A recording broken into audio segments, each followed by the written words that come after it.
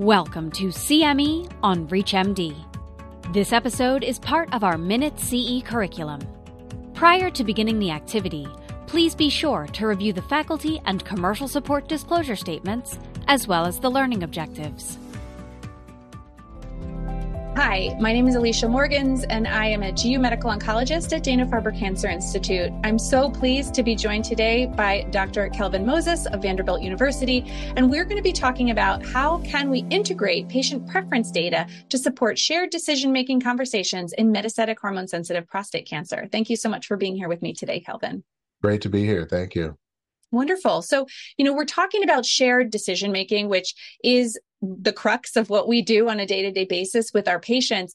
And I wonder, as you're thinking about engaging in those shared decisions with patients, what are some of the things that they bring up or think about that they need to contribute to those conversations to make those choices?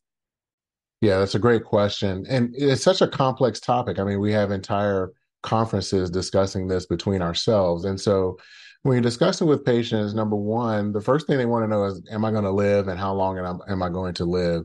So you want to assess their overall quality of health. You want to assess their prioritization. And then the other things that patients really want to know is, what kind of treatments can I get and what is the cost? Because a lot of the treatments that we offer can be quite costly depending on their insurance coverage or even if they have insurance. So a lot of the discussion is really centered on, what's available, what can I tolerate, what level of disease do I have, but also how's it going to affect my pockets? The cost of medical care in this country, sometimes people have to decide on buying food and groceries versus their medication. So it's really important to assess all of those factors when you're having that shared decision-making conversation. Absolutely.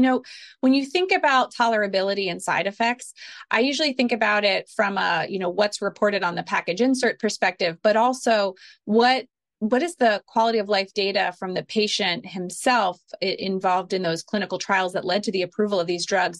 How do you think about the patient reported outcome, quality of life data, and the tolerability data from the package insert? How do you kind of pull those together in this shared decision making? Yeah.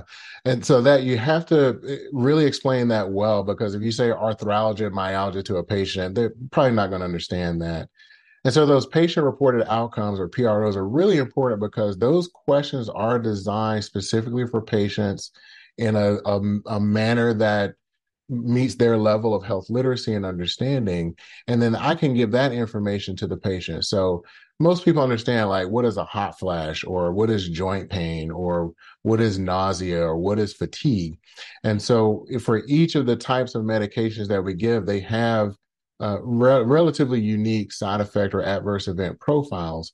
And so translating those PROs, the patient-reported outcomes from the trials, helps, again, in that discussion with the patient so that it's given to them in a manner where they can say, okay, well, I can tolerate hot flashes. I saw my wife go through it. Or, I might be a little tired at the end of the day, so I'll just take a nap or something like that. So integrating that information, and a lot of times we will include patient-reported outcomes in our clinical follow-ups. So if patients are having slowing of urination or increasing fatigue, we can note that in our chart so that we can address those medical issues apart from the cancer. Great.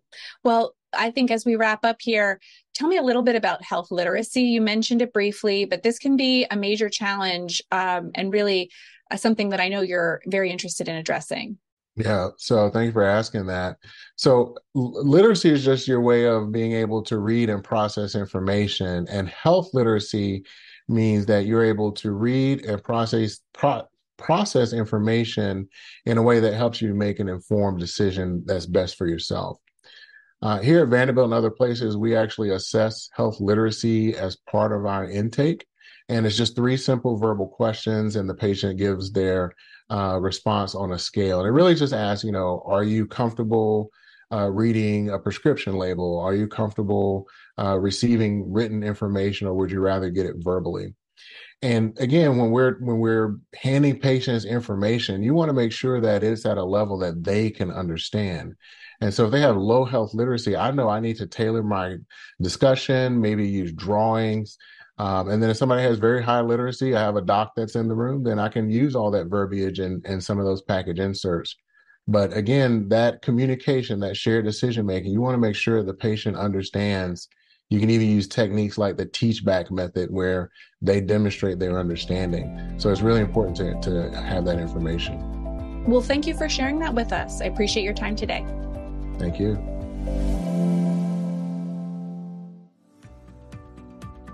You've been listening to CME on ReachMD. This activity is jointly provided by Global Learning Collaborative, GLC, and Total CME, LLC, and is part of our Minute CE curriculum. To receive your free CME credit or to download this activity, go to reachmd.com/CME. Thank you for listening.